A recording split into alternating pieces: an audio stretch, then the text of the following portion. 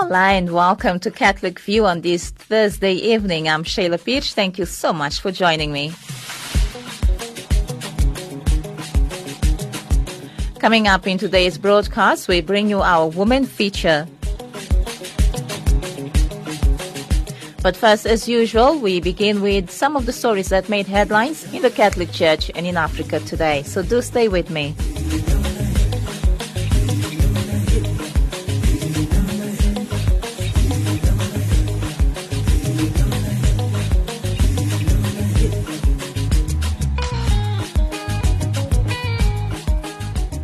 Hi, I'm Archbishop Peter Wells, Apostolic Nuncio. Thank you for listening to Radio Veritas, the good news for a change.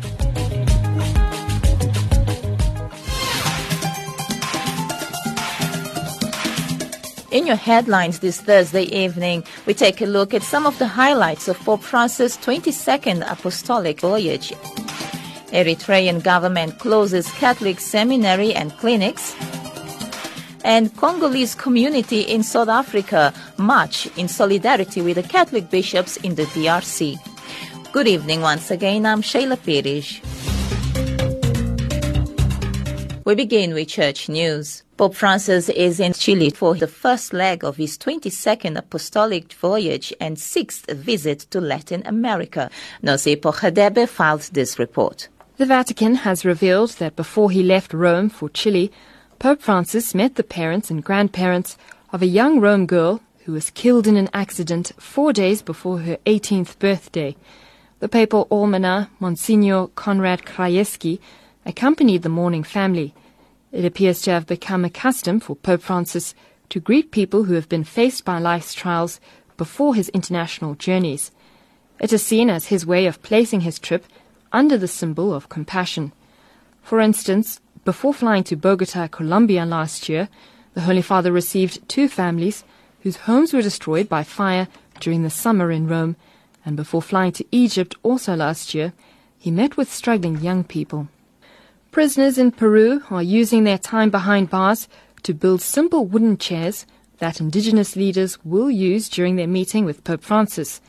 More than 100 inmates have been commissioned by the Catholic Church to build 350 chairs that will be placed inside a coliseum in Puerto Maldonado, a gateway into the Amazon rainforest that Pope Francis is scheduled to visit tomorrow. The chairs have been made out of the wood from Amazon forests, where illegal gold mining and deforestation threaten the delicate ecosystem. During his trip to the Amazon, Pope Francis is expected to meet with indigenous leaders traveling from as far away as Brazil and Bolivia. The pontiff has spoken about the importance of protecting the Amazon in the past, referring to the world's largest rainforest as one of the lungs of our planet in a letter to bishops. Staying with Catholic news, a Catholic priest in Eritrea has told Fides News that the government is beginning a persecution regime of religious confessions and in particular of the Catholic Church. He says the objective is clear: to prevent its influence on society, not by prohibiting worship, but by ending its services to society. Public officials have recently closed 5 Catholic clinics in various cities, as well as a minor seminary.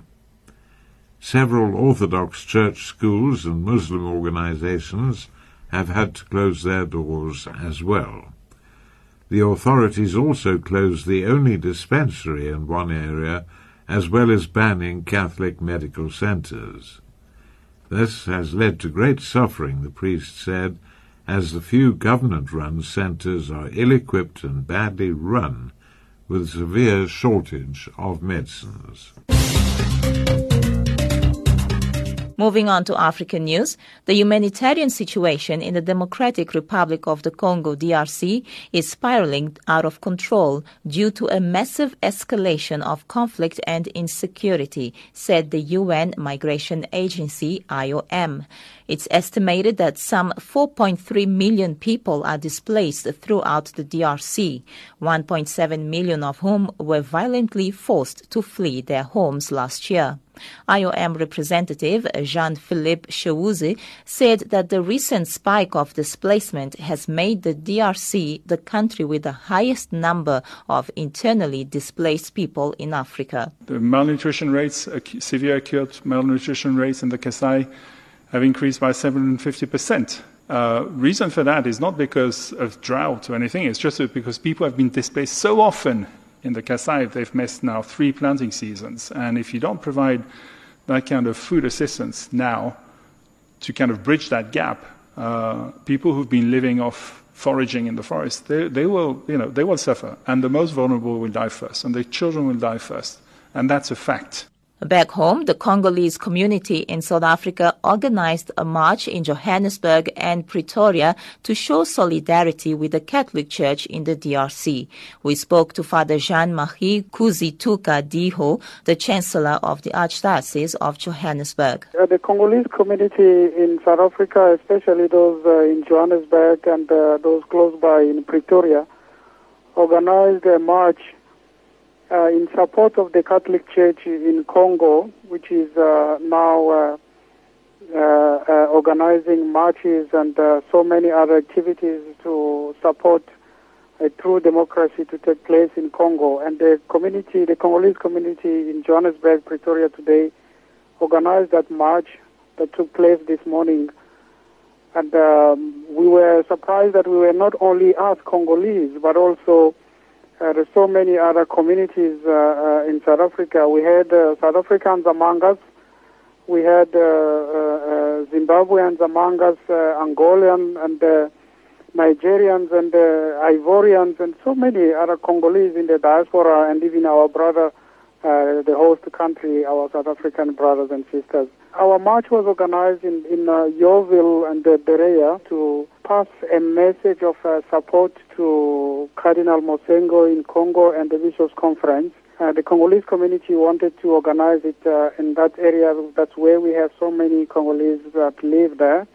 And at the end, they passed a message of support, as I've said, to the Cardinal, which I received on behalf of the Cardinal. I have to scan it, email it to the Cardinal and to the Bishops' Conference in Congo, and the many other people in Congo who are trying to bring true democracy in Congo. Armed groups fighting in the north of the Central African Republic, CAR, have been given 48 hours to withdraw in order to allow villagers displaced by violence to return home. Some 60,000 people, mostly women, left everything behind in nearby villages to escape fighting between 3 armed groups last month, and around 40,000 residents of Paua took them in. CAR's humanitarian coordinator, Najat Roshdi, is in the capital, Bangui, and filed this report. Well, the latest clashes between the 2 armed groups, the RG and MNLC, actually, which started at the end of December, impacted Paua and 40 kilometers in the north and the east of Paua, leading to the displacement of 60,000 people and aggravating the vulnerability of more than 40,000 people, inhabitants of Paua. We registered also more than 5,000 in Markunda, which is a village 60 kilometers far from Paua, and we have almost 15,000 refugees who fled to Chad. We don't know how many people are in the bush, but this is a real catastrophe and a real humanitarian crisis. And we have examples actually where a family had to host more than 30 people overnight, which obviously is taxing even more those poor families and is impacting even more their vulnerability. Obviously, when they left their villages, they left everything behind them. Therefore, they are in a very acute, critical, urgent need of humanitarian assistance, mainly when it comes to food security, when it comes to access to health, to water, and to NFI, the non-food items. And obviously, there is an issue of protection, especially when you know that most of the displaced people are women, more than hundreds of them are pregnant and children. And this is why the humanitarian country team and the humanitarian team in Bangui immediately delivered assistance using the stock we had in Paua, and WS could on 12th of January, distribute food to more than 20,000 for the first week, knowing that we will have to cover anyway 100,000. We have already sent to a convoy some additional food through Bosongoa because we did not have enough stock, in Kawa. Moreover, immediately I got in touch with the MSF, who is the major health partner there, and they scaled up actually their presence, and they made sure that all the health services were free for everybody, because that was not the case before. And they set up also some mobile clinics so they could go to all the areas and provide emergency health services and treatments and medicine to women and children who are affected by malaria and a number of other diseases, including some very worrisome infections. The United Nations says more than half of Somalia's population is in need of emergency aid due to a major drought and worsening conflict. Millions have been forced from their homes and hundreds of thousands of children have been left malnourished. Bernard Smith reports. Most Somalis are finding it hard just to survive day to day after more than 4 years of drought and the continuing war with al-Shabaab fighters. The UN says it just managed to stave off famine in Somalia last year. But with poor rains forecast again this year, more intensive aid will be needed to help the 1 in every 2 Somalis who are displaced by widespread fighting. All together over the years, more than 2 million, a fifth of the population. 1 in 2 Somalis is displaced away from their home. This is fueling suffering. It is fueling the levels of humanitarian need, and they do not have livelihoods and other ways to survive. For more than a decade, al-Shabaab fighters who are linked to al-Qaeda have been trying to take over Somalia. Bombings in the capital, Mogadishu, and conflict nationwide makes it hard for aid groups to introduce projects that will help the economy grow long-term and reduce dependence on aid.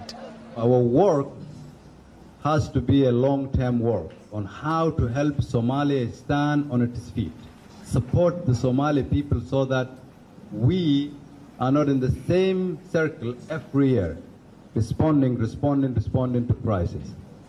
The threat from al-Shabaab gunmen remains significant despite being forced from much of the territory they controlled by forces from the Somali army and the African Union. Reduced funding means 21,000 AU troops are due to leave Somalia by the end of 2020. Somali government leaders say they don't have the resources to plug the gap those troops will leave. That risks more instability, and rather than aid groups helping Somalia become self-sufficient, aid workers are struggling to keep the population from starving to death. Ethiopia has freed an opposition leader as part of an amnesty of prisoners jailed over anti-government protests in 2015. Merera Gudina was released with more than 400 others in a move towards political reconciliation by the state. The leader of the Oromo Federalist Party had been arrested after a visit to Brussels. He was accused of collusion with outlawed groups, a charge he always denied. Paul Brennan reports. Merera Gudina is a hero to his supporters, and thousands of excited well-wishers formed a guard of honour to escort his convoy the 9 miles from the detention centre on the outskirts of Addis Ababa to his home in the nearby town of Bareau. The leader of the Oromo Federalist Party had been arrested after returning from a visit to Brussels a year ago. He was accused of collusion with outlawed groups, a charge he always denied. For myself, I have never violated the law.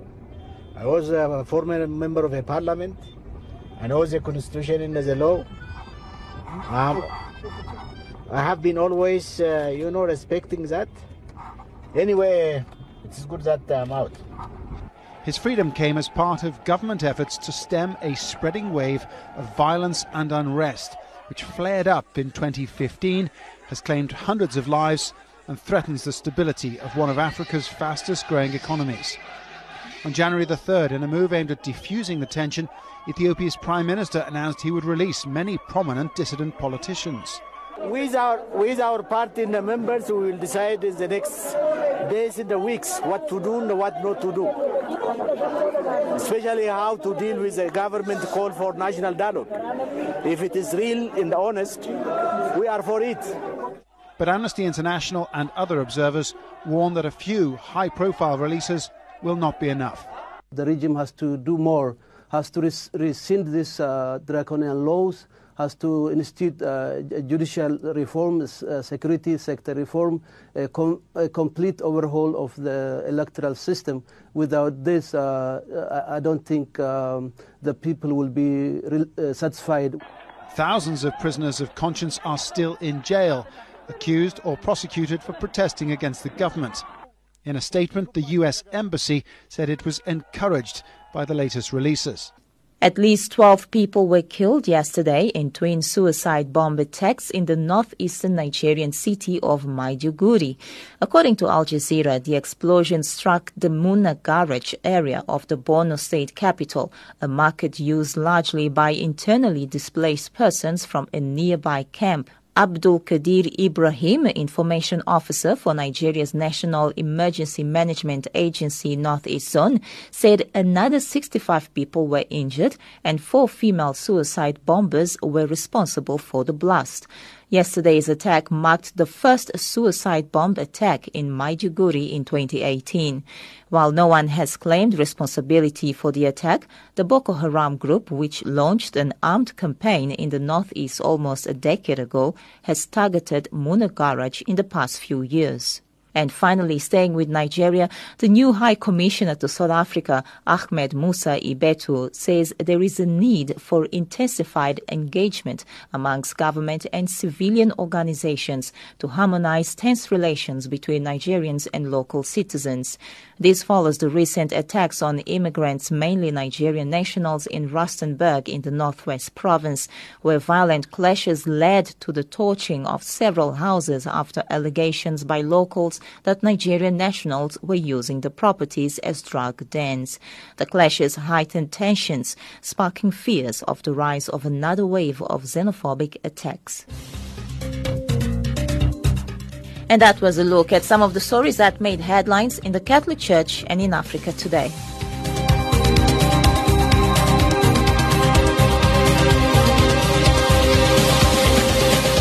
You are still listening to Catholic View, a program produced and presented by Sheila Pierce for Radio Veritas. Thank you so much for joining me this Thursday evening. Well, being a Thursday, we bring you our Woman Feature. Women on the African continent are generally treated as second-class citizens. They do not enjoy the same positions as men. We say to girls, you can have ambition, but not too much. You should aim to be successful, but not too successful. Otherwise, you will threaten the man. Some men refuse to invest in the education of their daughters because they say they will soon get married. Because I am female, I am expected to aspire to marriage. I'm expected to make my life choices, always keeping in mind that marriage is the most important. But why do we teach girls to aspire to marriage and we don't teach boys the same? We raise girls to see each other as competitors, not for jobs or for accomplishments, which I think can be a good thing, but for the attention of men. Feminist, a person who believes in the social, political, and economic equality of the sexes. Women on the Forefront, a program dedicated to women who are making a difference. Welcome back to our Woman Feature.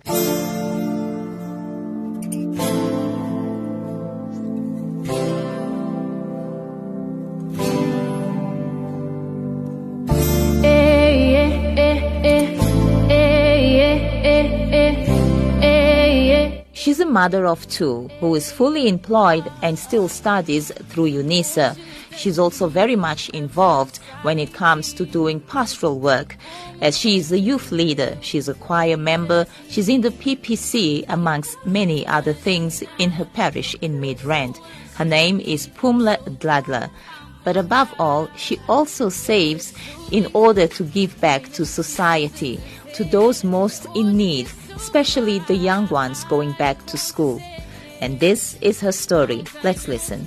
Pumla Dladla is a young woman who is Catholic from Our Lady of the Sacred Heart in Midrand. I am currently a choir member, a member of the PPC, a member of the Parish Finance Committee, youth coordinator, my list is so long, youth coordinator, and co-acting in the fundraising committee. I work for Standard Bank. I'm a business manager at Standard Bank. So then I'm doing a learnership program which was introduced last year. While I'm doing that learnership program, I'm also registered with UNISA, doing internal auditing. So it's 2 institutions and a full-time job, and I juggle in between the 3. Yeah, that's me in a nutshell. My goodness me. My goodness. When they say women multitask, that's exactly what they mean, hey? People like you who are just involved everywhere possible. But now, Phumla, outside the church, what do you do for a living? Okay, my passion was triggered by the way I grew up. So currently what I do, the grade 1 learners who go into school for the first time from Ebony Park, I help them with school uniform. So what I would do, I will go to a center in Ebony Park called Riakhula, and I'll ask the lady there, do you have any child who's in grade 1 who needs shoes, school uniform? And then what I would do then, I would go and buy for that child. But then I realized that I'm from Gauteng, it works well from Gauteng, and I chose another province, which was Free State. Actually, I started last year, and I would also ask people I know, please identify a child who's going to school for the first time, and then I would go and buy them shoes and school uniform.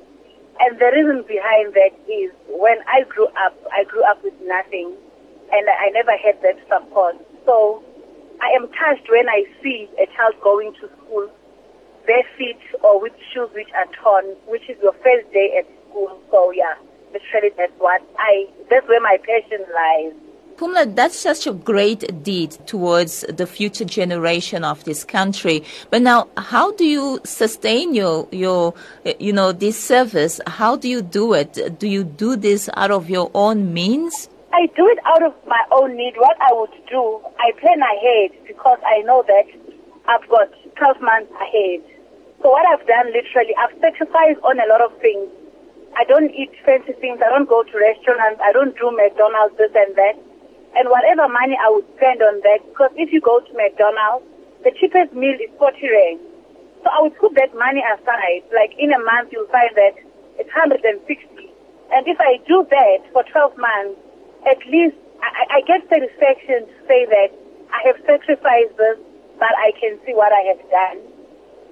I haven't thought of asking people because this is my satisfaction. So one man, and it works.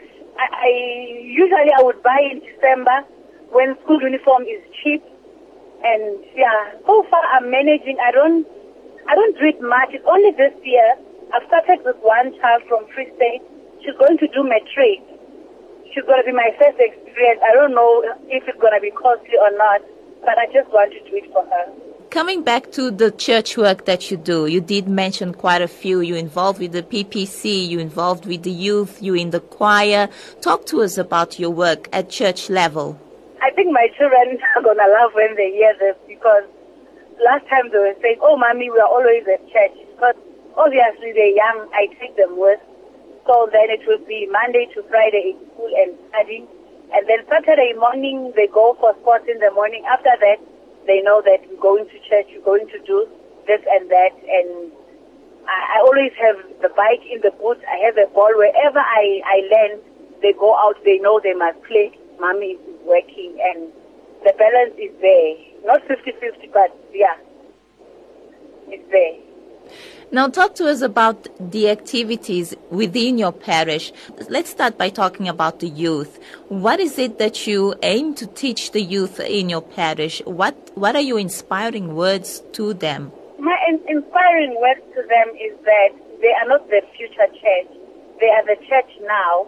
And this thing of them hopping around, going to other places because the Catholic Church is boring. I've learned that there's nothing called boring. It's what you do. You can make fun for yourself. It's the choice you make. And another thing I've also noticed is that there's a gap between high school and tertiary education, is that Once they pass matric, after matric they go to tertiary, and then 6 months later they drop because they haven't been prepared to say tertiary is different from high school, including choosing a career, because you'll find that someone who's in grade 11 or grade 12 don't know what the future plan entails. They don't know what they're going to do.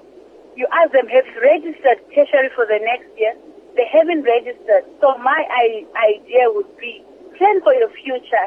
You know what you want. Look at your strengths and your goals, and then you plan looking forward to say, from here, where to, and then, so that you don't struggle, or while you are in varsity second year, you realize that you've chosen the incorrect career. Now you want to switch. And it's not like with us in the past, whereby finances would be a challenge. You see, if we talk and if we do research, you'll find that there's so many organizations which could fund young people with furthering their education. No, that's very good. That's very good. And you know, there was the Mini World Youth Day recently. Did some of the youth from your parish attend this? Yes, we went, including me. You didn't stay behind. No, I didn't stay behind. It was a good experience, to be honest. Yeah. But now, after that experience of the Mini World Youth Day, and you as a youth leader, as somebody who's in the forefront in so many aspects of the church, what have you come back with, and how has it changed the way you see the church, the way you speak to your fellow parishioners about the Catholic Church? I think what inspired me mostly, besides the main event, was days in the parishes. Our first day when we landed, we went to Empangeni Diocese in Richards Bay. So for days in the parishes, we went to the youth center for orphanages, for young children. If they've dropped out from school and they have kids, then there's still hope for them. So we spent a day with those kids whereby we were talking to their young mothers. And I think what touched me mostly is to see a lot of children, and I'm saying 95% of those children did not have shoes. 95% of those children did not have proper clothes. Then one question which came to me is that, as Catholics, what are we doing? As Pumla, what am I doing for this kind of children? Because there is something we can help with. And I've realized that children who don't have anything, they work very hard. We played volleyball and we played netball. The netball post, they did it themselves. You see, it was few, but because they wanted to do this, they did it themselves.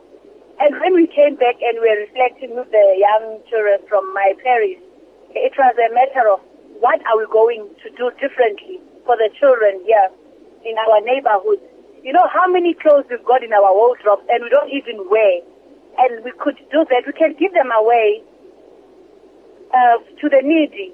But nobody has thought of that. It was a matter of every time you need to buy something new, not necessarily. You can look at the best you've got and give it away. No, beautiful stuff. Thank you so much for those inspiring words that you've just shared with us. I mean, I'm sure we are all learning a lot with you, that we can always give back, no matter how poor we are or how little we have. There's always something that we can give back to our society, to our community. Now, Pumla, this is a women's feature program. What are your words to all the women that are listening to you right now? What have you got to say to them? My words would be, if you want to make it in life, go down on your knees, communicate with your Creator, come with a plan, focus and balance, and nothing should stop you from achieving what you want. The power of the tongue is so powerful, and the power of the mind is also powerful. If you say to yourself, this is what I want to do, what's stopping you from doing it? In life, we fail and we rise. And I always say that failing is the first attempt, but in life we have a second chance, whereby you can learn on your previous mistake and correcting it. There's nothing wrong with correction. It's like writing with a pencil. You do an error and you erase. You don't have to write with a pen when you plan something. So erase the mistakes you've done and look forward to the bright future. Well then, this has been your Thursday's edition of Catholic View. Thank you so much for listening. Remember that I'll be back again tomorrow at the same time. Until then, God bless you and ciao ciao. I'm Shayla Pirsch.